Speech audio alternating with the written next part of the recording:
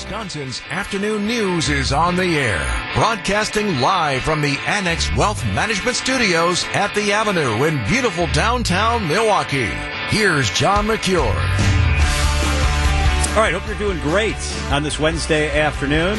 We know the storm's coming our direction. We'll have the latest on that as we head through the afternoon, including Brian Nisnansky with us live in the 5 o'clock hour. First, the stories we're tracking today. This is the 3 at 3 on Wisconsin's afternoon news. All right, Sandy, where do we start? Wisconsin Attorney General Josh Kaul says the state's Office of School Safety is in need of funding. Kaul is warning that the office could run out of money by the end of the year. He's calling on lawmakers to approve a little more than $2 million in funding for the state's Justice Department's Office of School Safety. This office was founded after the Parkland shooting in Florida in 2018. And the office has distributed $100 million in grants for safety enhancements at schools, de-escalation training for teachers, and also established a 24-hour tip line for students and faculty members. For Josh Kaul saying this thing needs funding. Republicans have not yet responded, but hopefully some money gets floated that direction. That would What's up be next? helpful. Yeah, it would be, wouldn't it? We have an update to share on the Milwaukee Chamber Theater. This is good news. It is very good news. You might have heard Brent Hazelton, their artistic director, on with us a couple days ago. They were looking for funding, and yeah, $1.5 million is what they were looking for, and they had a deadline that they needed to raise the money by this deadline to be able to commit to a full 23-24 season. And guess what? They made it. They raised a little more than $1.5 million, and that ensures that there will be a stable foundation for the theater company for the next 3 seasons while they try to build up their reserves and come with a longer-term solution. And some philanthropists really stepped up to help with that matching campaign. And if you're wondering how much the arts do have an impact on our economy, this is what Brent had to say. It's a huge revenue driver. I mean, if you think about what you do when you go out for an evening, right? You're gonna go to dinner beforehand. You're gonna pay to park somewhere. You might go have a drink afterwards. You may have a babysitter you have to pay. Maybe you live out in the suburbs and you want to stay downtown, so you're getting a hotel room. That's another meal. I mean, it's a massive, massive driver to the local economy. All right, good stuff. What's the third thing that we're talking about today? International Women's Day is today. I love this day. It's a day set aside to recognize all the incredible women living in and no longer living that have made a real difference in our society. And here's what we're going to do. During the course of the afternoon today, we are going to celebrate incredible, inspiring women. We will hear from Peggy Williams-Smith. She's the president and CEO of Visit Milwaukee. She talks about leadership and team building and what it means to be a successful woman in our city. Peggy at 3:38. Then we will salute incredible women, in our own words, coming up right after that. Yeah, so many.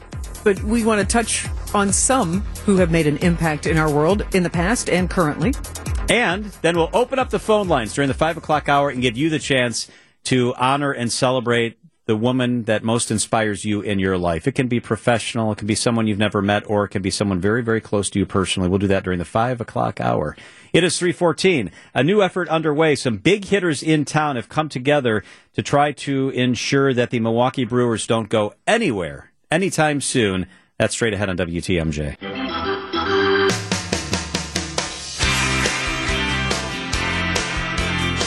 All right, here we go. I love this. An effort underway to make sure that the Brewers stay an important, vibrant part of our community. This kind of comes about because they need money to do the improvements and renovations and upgrades at the ballpark, and the governor's proposed it in his budget. But how does this all play out? A statewide coalition has been launched to support the future of the Brewers ballpark. Omar Shaikh is with us. Omar, a respected Milwaukee area restaurateur, developer, and a big Brewers fan. Omar, thank you for being with us in the studio. Yeah, it's great to be here. Hey, first, you're the guy responsible for this area outside the studio where we're looking into. You're the 3rd Street Market Hall guy. This is incredible. How's it working out here? It's going well. A lot of local support, a lot of conventioneers, a lot of everybody. It's a great, diverse crowd, a lot of families. It's been humbling. That's what I love, is that there's stuff for families, there's stuff for little kids, there's stuff for teenagers, and then at night, man, it's a great place for the adults to come down and have dinner, have a drink, just hang out.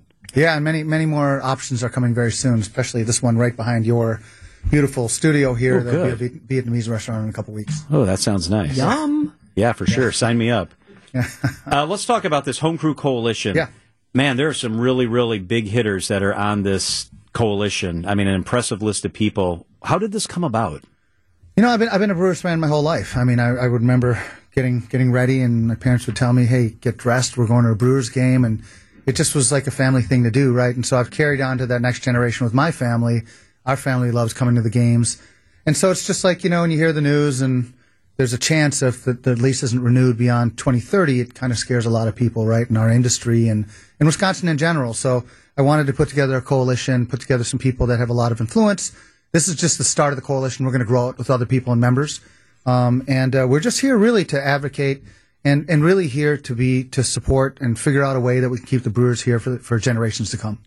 Are there immediate action steps aside of building it out, or is it, sort of a slow build and, communicating and advocating and doing the things that you mentioned? Well, I mean, that's exactly what we're going to do. I mean, we're going to continue to build it out.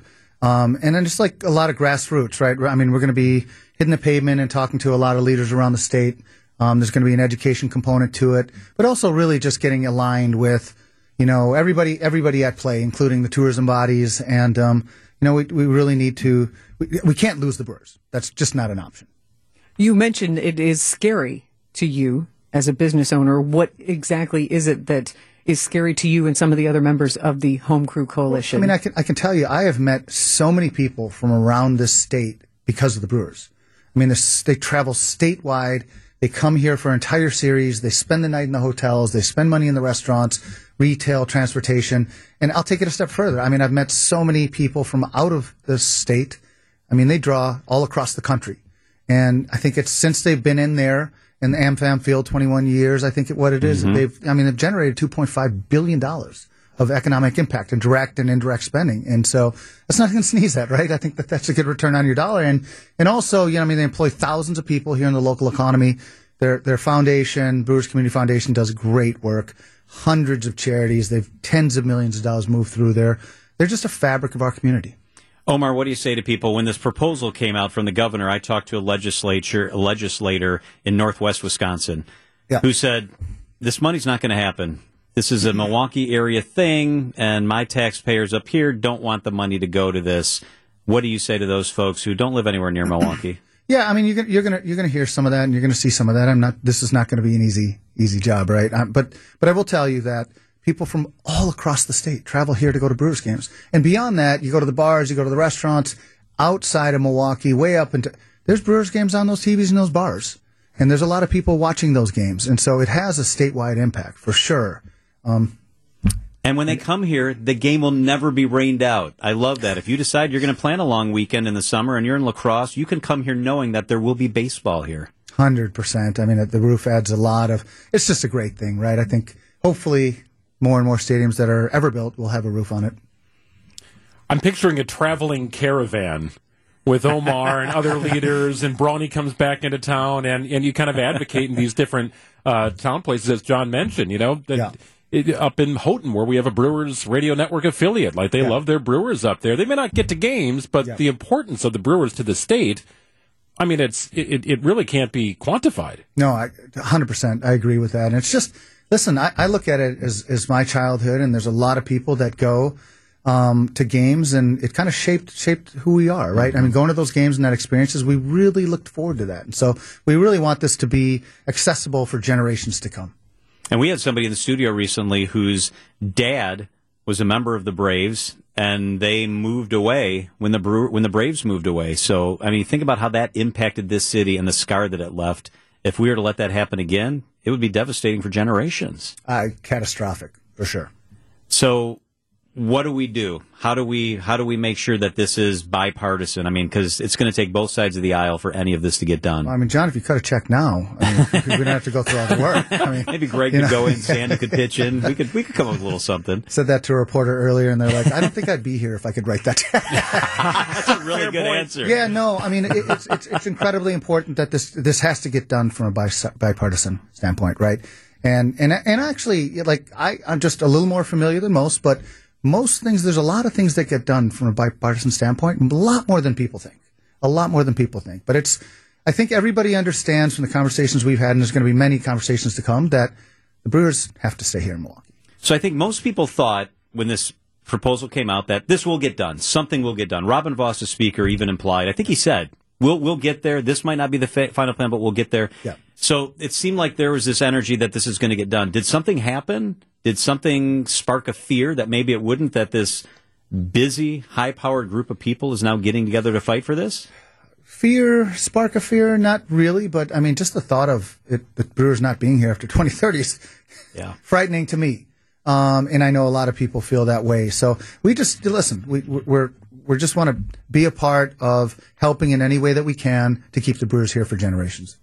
Yeah, because 2030 is not that far away when you really think about it. It's not. I mean, so the time to act is now. Is now, absolutely. So you run restaurants in town. You run the beautiful restaurant Carnivore. Now this food hall with how many vendors are here? 30 vendors? 15, but growing. We'll have 5 more within 30 to 45 How days. important are the Brewers, the Bucks, things like that people have to make an appointment for to come into our city?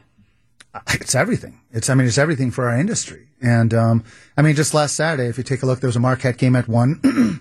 And then there was by the way, shout out to Marquette. They're just incredible. For real. But also shout out to the Bucks. Look at their record right now. And they had a 7:00 game the same day. Downtown was on fire. I mean, there were so many people walking around downtown, and everybody was in a great mood. Everybody was wearing Marquette, Bucks. People had a lot of pride in being here in Milwaukee. I feel like we're winning. We're winning when we have that. Omar Shaikh 10 years ago, people didn't have pride in the city. Today, they have a lot of pride being from Milwaukee. Yeah, well said. You're right. Developer, entrepreneur, restaurateur, Omar Shaikh. Thank you so much for being with us, Omar. We sure appreciate it. Thank you. Wisconsin's Afternoon News on WTMJ. Yes, I'm white, but it's wisdom on the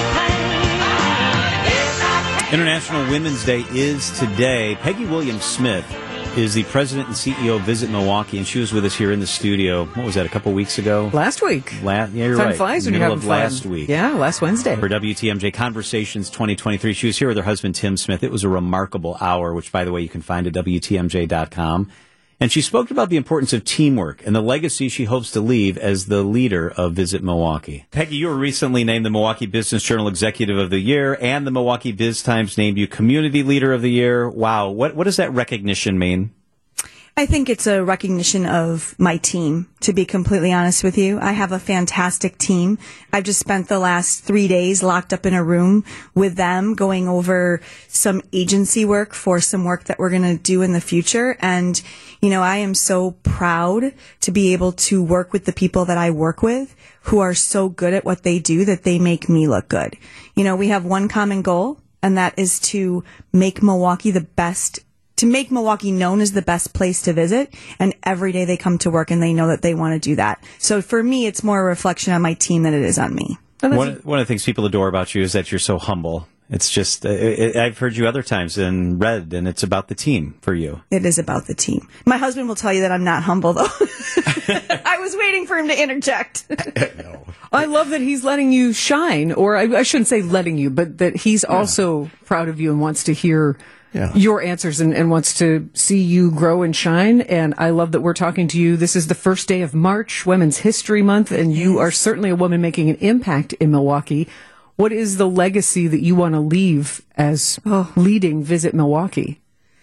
There's so many.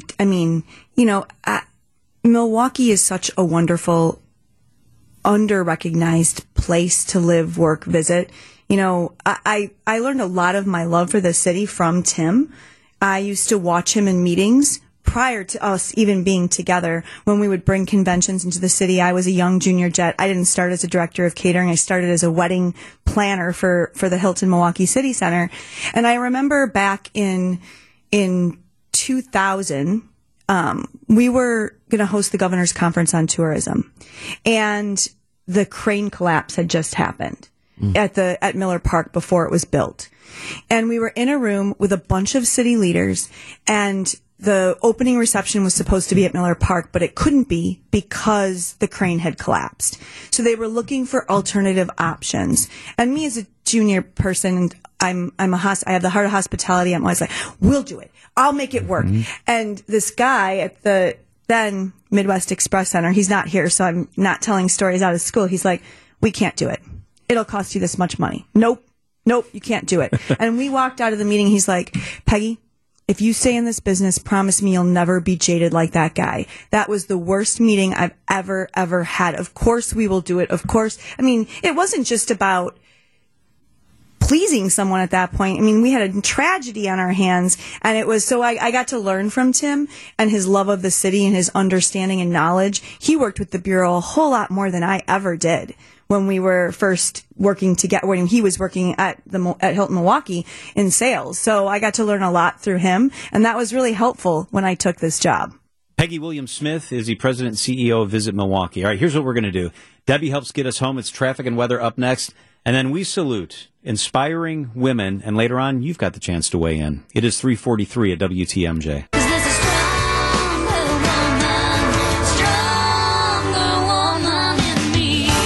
It is International Women's Day, and we are saluting those women, very strong women that we're all familiar with. We're each going to salute a woman here, and I will go first. I want to tell you about retired Colonel Ruby Bradley, an Army nurse who became known as an angel in fatigues by caring for fellow captives while she was a prisoner of war in the Philippines during World War II. So on December 7th, 1941, Pearl Harbor Day, 34-year-old Bradley was already serving in the Philippines as a hospital administrator at Camp John Hay on Luzon Island, 200 miles from Manila. The Army evacuated because the attack at Pearl Harbor happened and the Japanese were attacking other islands. So they were evacuated on December 23rd. She hid in the hills with a doctor in the Philippines. But they surrendered 5 days later after being betrayed by the couple who had helped to hide them. So she was forced to come out, and she was taken to a POW camp. Once at the camp, Bradley set up a dispensary. She smuggled drugs in, including World War I era morphine and surgical instruments. She helped deliver babies in the camp, undercover. To help a pregnant woman who went into labor, she once used a tease strainer and gauze to anesthetize her with ether. She was in captivity for 37 months, assisted in 230 major operations. In September of 43, she was transferred to another place in Manila, where she was until it was liberated. She said those last few months near the end of World War II, she witnessed many, many people dying. They finally liberated the camp. The nurse was there. She had been there, remember, for 37 months. She had been held in captivity. And when they brought her out, she was 84 pounds and on the brink of dying herself. She was barely able to make it. She said this: "We subsisted with a half cup of rice in the morning and a half cup of rice at night. I could hear children crying in the village, so most days I didn't eat my rice. I gave it to the children because they were hungry. I was a pretty good thief. I would take food and put it in my pockets for the children." After World War II, she stayed in the service and served in Korea, where she helped other people in the Korean War. Combat evacuation nurse. At one point during the war, one little anecdote, thousands of enemy soldiers had overrun American positions where she was. They were loading up people on helicopters to fly them out. They told her, "Get on the helicopter." She said, "There's another guy over there." She went and got the guy, put him on the helicopter, and they had lifted off and were 7 feet off the ground when his position got blown up by an enemy shell. She received 2 Bronze Stars and the prestigious Florence Nightingale Medal. I just wanted to salute retired Colonel Ruby Bradley on International Women's Day. Selfless service. Yeah. My goodness. Pretty incredible woman. What an impact on so many lives, young and old, and injured and healthy. Yeah, Ruth Bradley? Right.